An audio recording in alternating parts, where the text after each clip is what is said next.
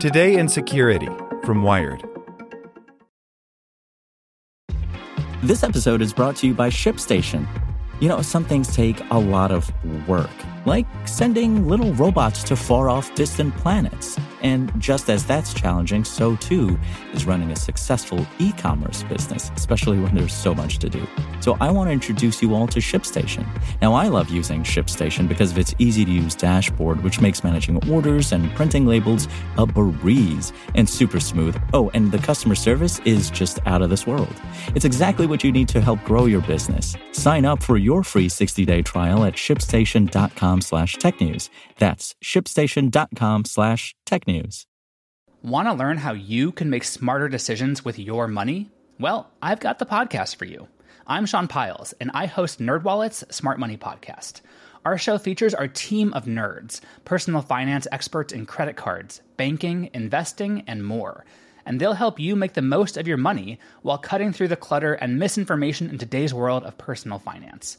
You'll get clarity on strategies to help you build your wealth, invest wisely, shop for financial products, and plan for major life events. Listen to NerdWallet's Smart Money Podcast wherever you get your podcasts. Hey there, this is the spoken edition of Wired. Powered by the Salvation Army. Your donation helps fight for good throughout your local community. To give through Alexa, donate by saying, "Alexa, make a donation to the Salvation Army." Or go to salvationarmyusa.org to make a gift. Forging a Relationship with the Internet's Most Hated Swatter by Brendan Kerner.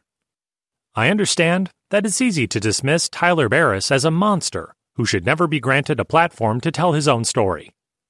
He took pleasure in terrorizing strangers with his hoaxes and his alleged actions, calling authorities in Wichita, Kansas, and pretending that he was holding a family hostage, led to an innocent man being shot dead by police last December. Barriss's reaction to Andrew Finch's death has betrayed a chilling lack of empathy. But I've dedicated much of my career to listening to troubled souls like Barriss because I believe their experiences, however unsettling, force us to ponder fundamental questions about our obligations to one another. Only by peering into the abyss of human malice can we divine how best to help those struggling with their demons, how we can muster the strength to forgive even the truly lost, how we can grapple with our own dark impulses. And so when I began reporting my account of the fatal Wichita shooting last spring, I felt compelled to seek out Barriss so we could hear his voice. In the first letter I sent to Barriss at the Sedgwick County Detention Facility in Wichita, I explained that I'd become interested in swatting, the term for tricking a SWAT team into storming a rival's home, while working on a story about the Xbox Underground, an international hacking crew that was obsessed with Microsoft's flagship gaming console.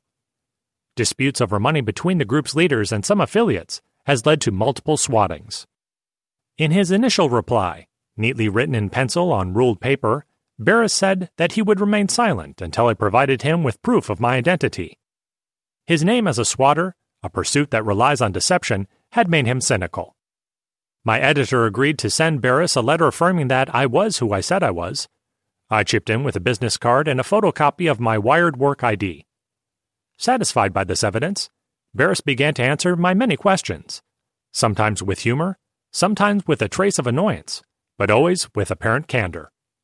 Barriss seems to have spent time reflecting on his psychological flaws during his months behind bars. He confessed that his need to feel important had led him to kind of became addicted to swatting in the spring of 2015, and that he'd foolishly bragged about his illicit exploits on Twitter because he was desperate to prove I was the real deal. He also marveled at the fact that his bomb threats were not 100% effective. Believe it or not, there's been times where a particular location that I attempted to evacuate did not evacuate, which often blew my mind, he wrote. How do you get word there's bombs inside and not get the entire place cleared?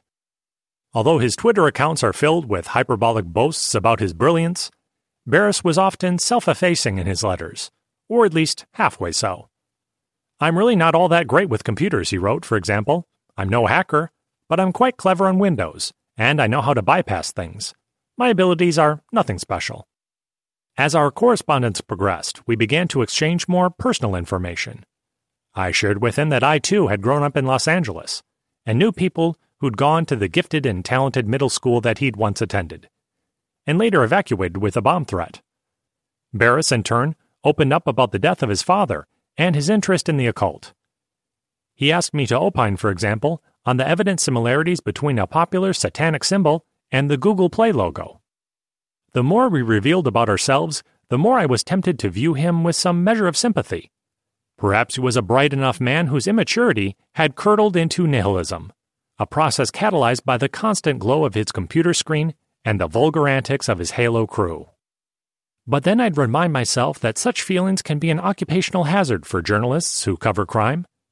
Our job is to get people to open up about what's inside their hearts. But the techniques we use to do so can sometimes leave us vulnerable to getting sucked into the orbits of malevolent characters. Years ago, for example, I interviewed a Pennsylvania serial killer who told me a story about tricking his best friend into digging his own grave. It wasn't until I was driving out of the prison's parking lot that I realized, much to my shame, that I'd laughed along with him as he told the ghoulish tale. In a perfect world, I'd keep my dialogue with Barriss over the next several years, and thus be able to determine whether he's capable of earning a shot at redemption. But odds are, I'll have to let our relationship lapse, as there are other stories calling my name and only so many hours in the day. One of journalism's harshest realities is that no matter how intense our involvement with our subjects, the relationships we build usually end up more transactional than we might care to admit. Want to learn how you can make smarter decisions with your money? Well, I've got the podcast for you. I'm Sean Piles, and I host NerdWallet's Smart Money Podcast. Our show features our team of nerds, personal finance experts in credit cards, banking, investing, and more. And they'll help you make the most of your money while cutting through the clutter and misinformation in today's world of personal finance.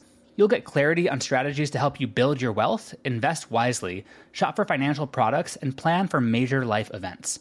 Listen to NerdWallet's Smart Money Podcast wherever you get your podcasts.